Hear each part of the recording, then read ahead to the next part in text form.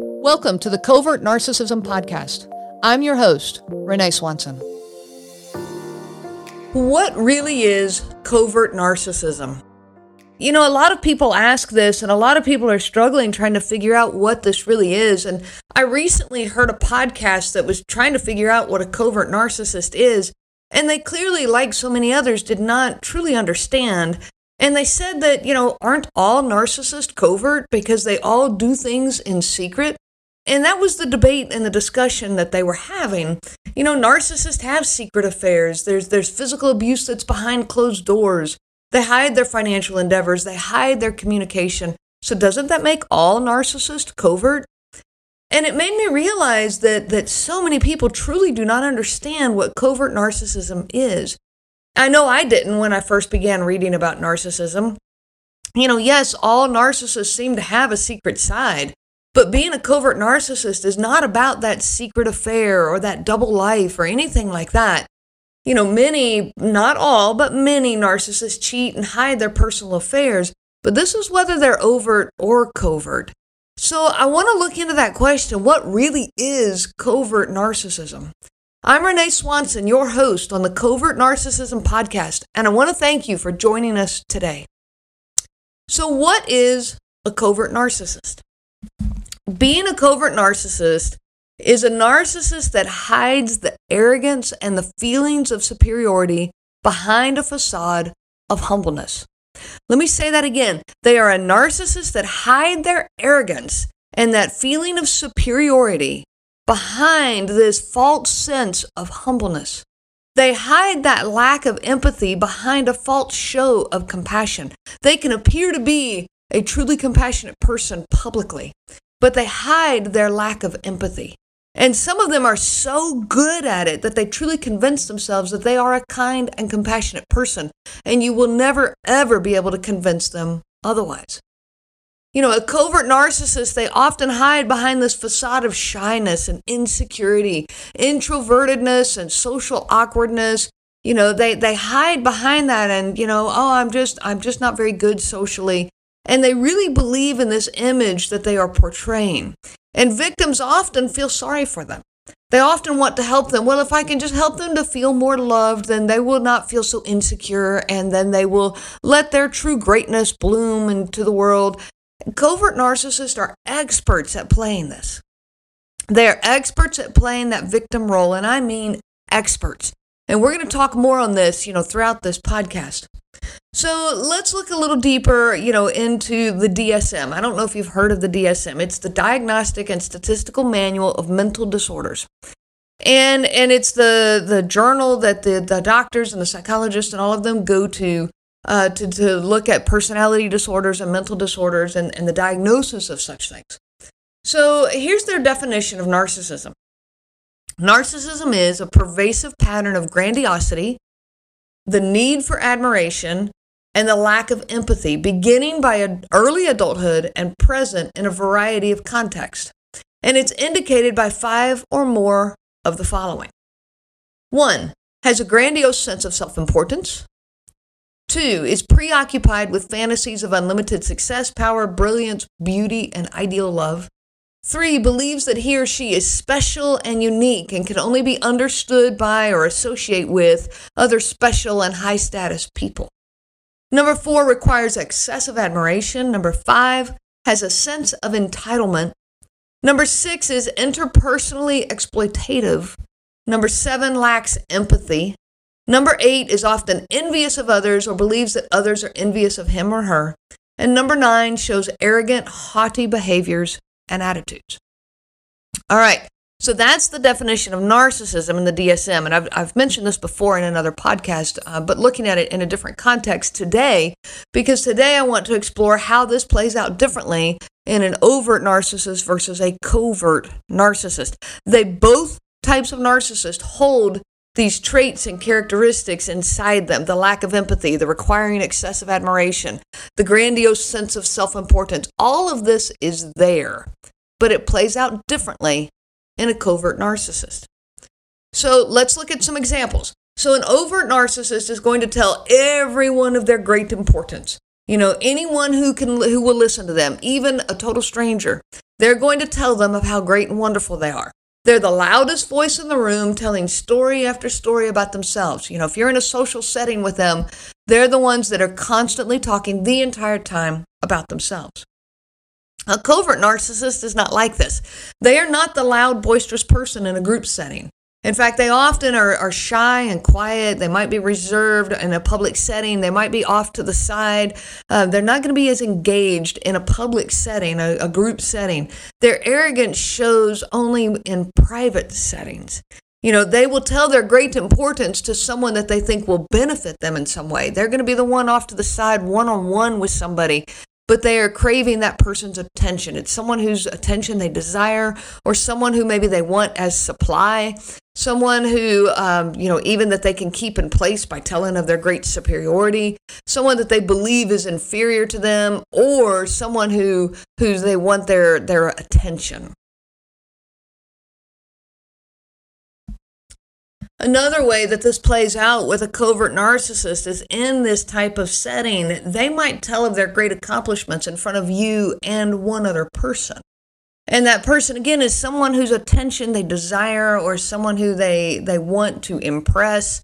And telling this in front of you and that person, it serves two purposes. It makes them look good to this other person who is a potential supply to them, and it puts you in your place of inferiority. If you object to saying, well, you never did this or you never did that, you're going to look petty and contrite, and it kind of keeps you in line. And I'll give you an example. My husband, he hardly ever did yard work. I did all the mowing, I did all the weeding, I did all the indoor work as well. I took care of our home. And every now and then, if I really needed him to, he would mow. If I was sick or if I was injured or whatever, he would do it, but it was only once or twice a year, and then he would mope and complain about it, the whole time. Well, one day, he and I were talking with a friend of ours, and that particular friend does all of the yard work at his home, and has for as long as I've known him and his wife. He really actually takes really good care of his yard. And it was a friend that my husband looked up to because of his status in our community. And so our friend we were in communication, just talking. The three of us were in conversation. And our friend was talking about the yard work he had done over the weekend. I had asked him, hey, how was your weekend? He said, well, I spent the whole weekend doing yard work and getting all this done. And he was kind of talking about this. Well, my husband spoke up and he said, yeah, I got all my yard work done over the weekend too. What? He didn't do a thing. He had not done any yard work in weeks and maybe even months. I was like, what are you talking about? But I knew that if I spoke up right then, I would be the one causing the problem. I would be the one creating this uncomfortable and awkward situation in front of our friend. So I kept my mouth shut. I didn't want to be the one sounding petty and insensitive. So I didn't say anything. And after we'd left, I asked him about it. I said, what yard work were you talking about? And he said, oh, I got out the weed eater and I did as much as I could, but it ran out of string, so I had to stop. So when we got home, I looked. And on one side of the driveway, he had done maybe about 6 feet with the weed eater. And it was a tiny amount. We had this long driveway and sidewalk and all of this. It was a tiny little amount. And then I looked in the garage and we had 3 more rolls of extra string. All he had to do was change it out, which is not a difficult process. But that was him getting all of his yard work done and making himself look good in front of our friend. I look at another difference. An overt narcissist, they're going to make you believe that they have all this great success and power. They're going to exaggerate all their stories. They make themselves look so great, seeking attention outwardly and putting themselves forward.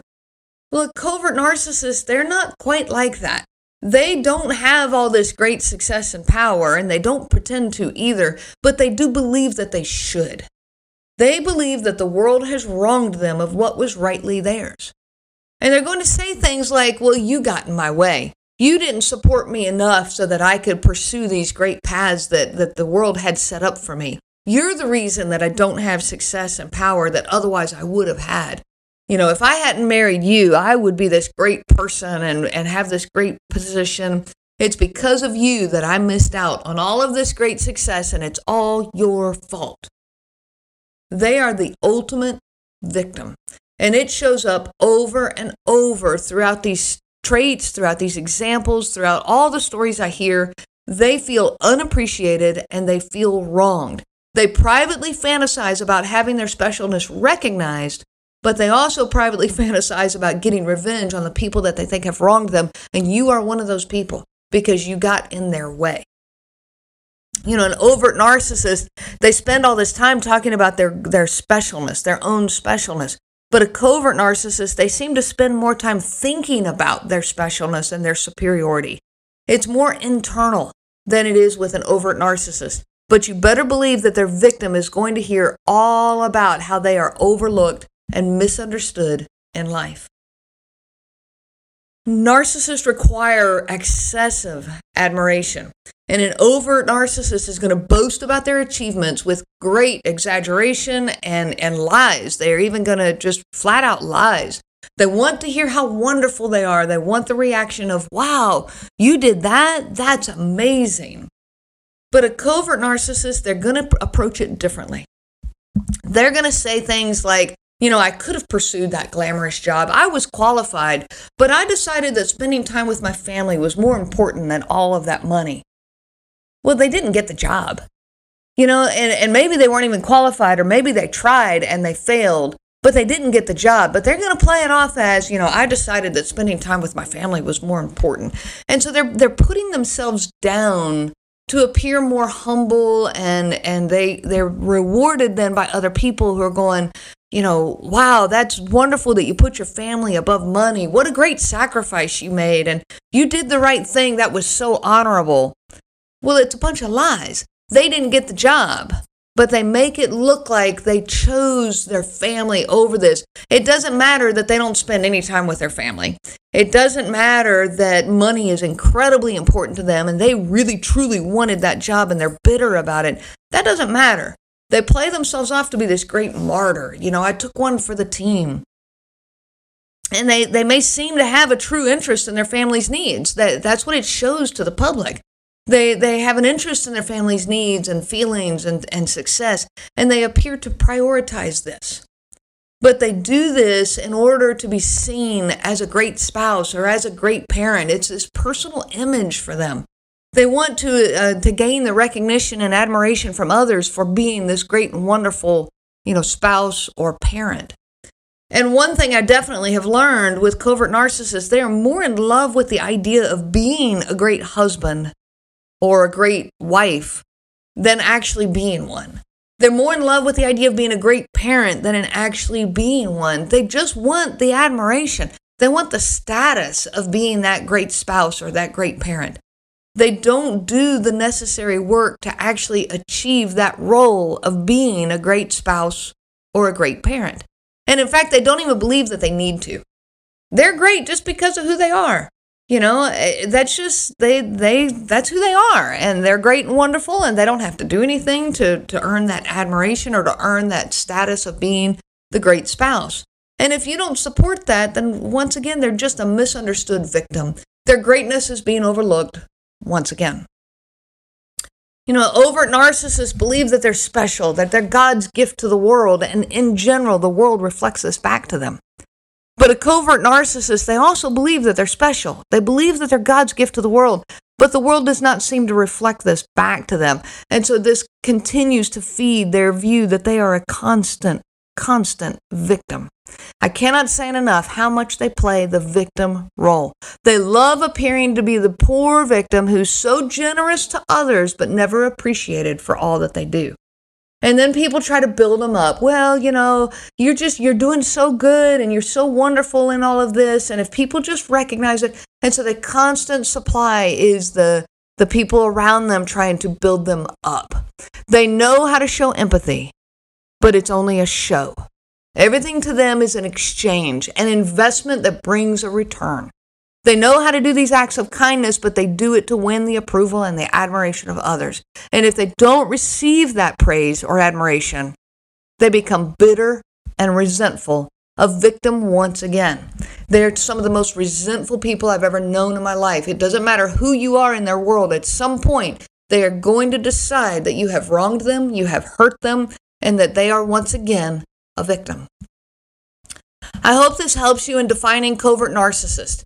Many narcissists do carry traits of both overt and covert narcissism. There are mixtures, and while the underlying and internal beliefs are the same, the superiority, the lack of empathy, the requiring excessive admiration, that list from the DSM, it's the same in overt and covert narcissism, but it does play out differently. And, I spent enormous amounts of energy trying to determine if my husband was actually a narcissist or not. He didn't fit the picture I had in my mind of what a narcissist truly was. And it was because in my mind, I only knew about the overt narcissist. But I spent all this time, trying to decide, is he really, is he not? And it was like I was going to base whether I stayed or whether I divorced on this decision or on this answer that I was searching, until one day I finally realized it truly does not matter if he actually was a narcissist or not. It doesn't matter. What mattered was how he was treating me and our boys. What mattered is that he would not listen to us or give any consideration to our feelings. What mattered is how beaten down we were all the time. That's what mattered. Whether he was actually clinically diagnosed as a narcissist or not did not matter. Abuse is abuse, and abuse is wrong. Don't put up with it anymore. You have been listening to the Covert Narcissism Podcast with your host, Renee Swanson. Be sure to check out our website at www.covertnarcissism.com. There you will find many resources just for you to help you on this journey. You can also reach out to me by email at Renee, RENEE, at cnglifecoaching.com.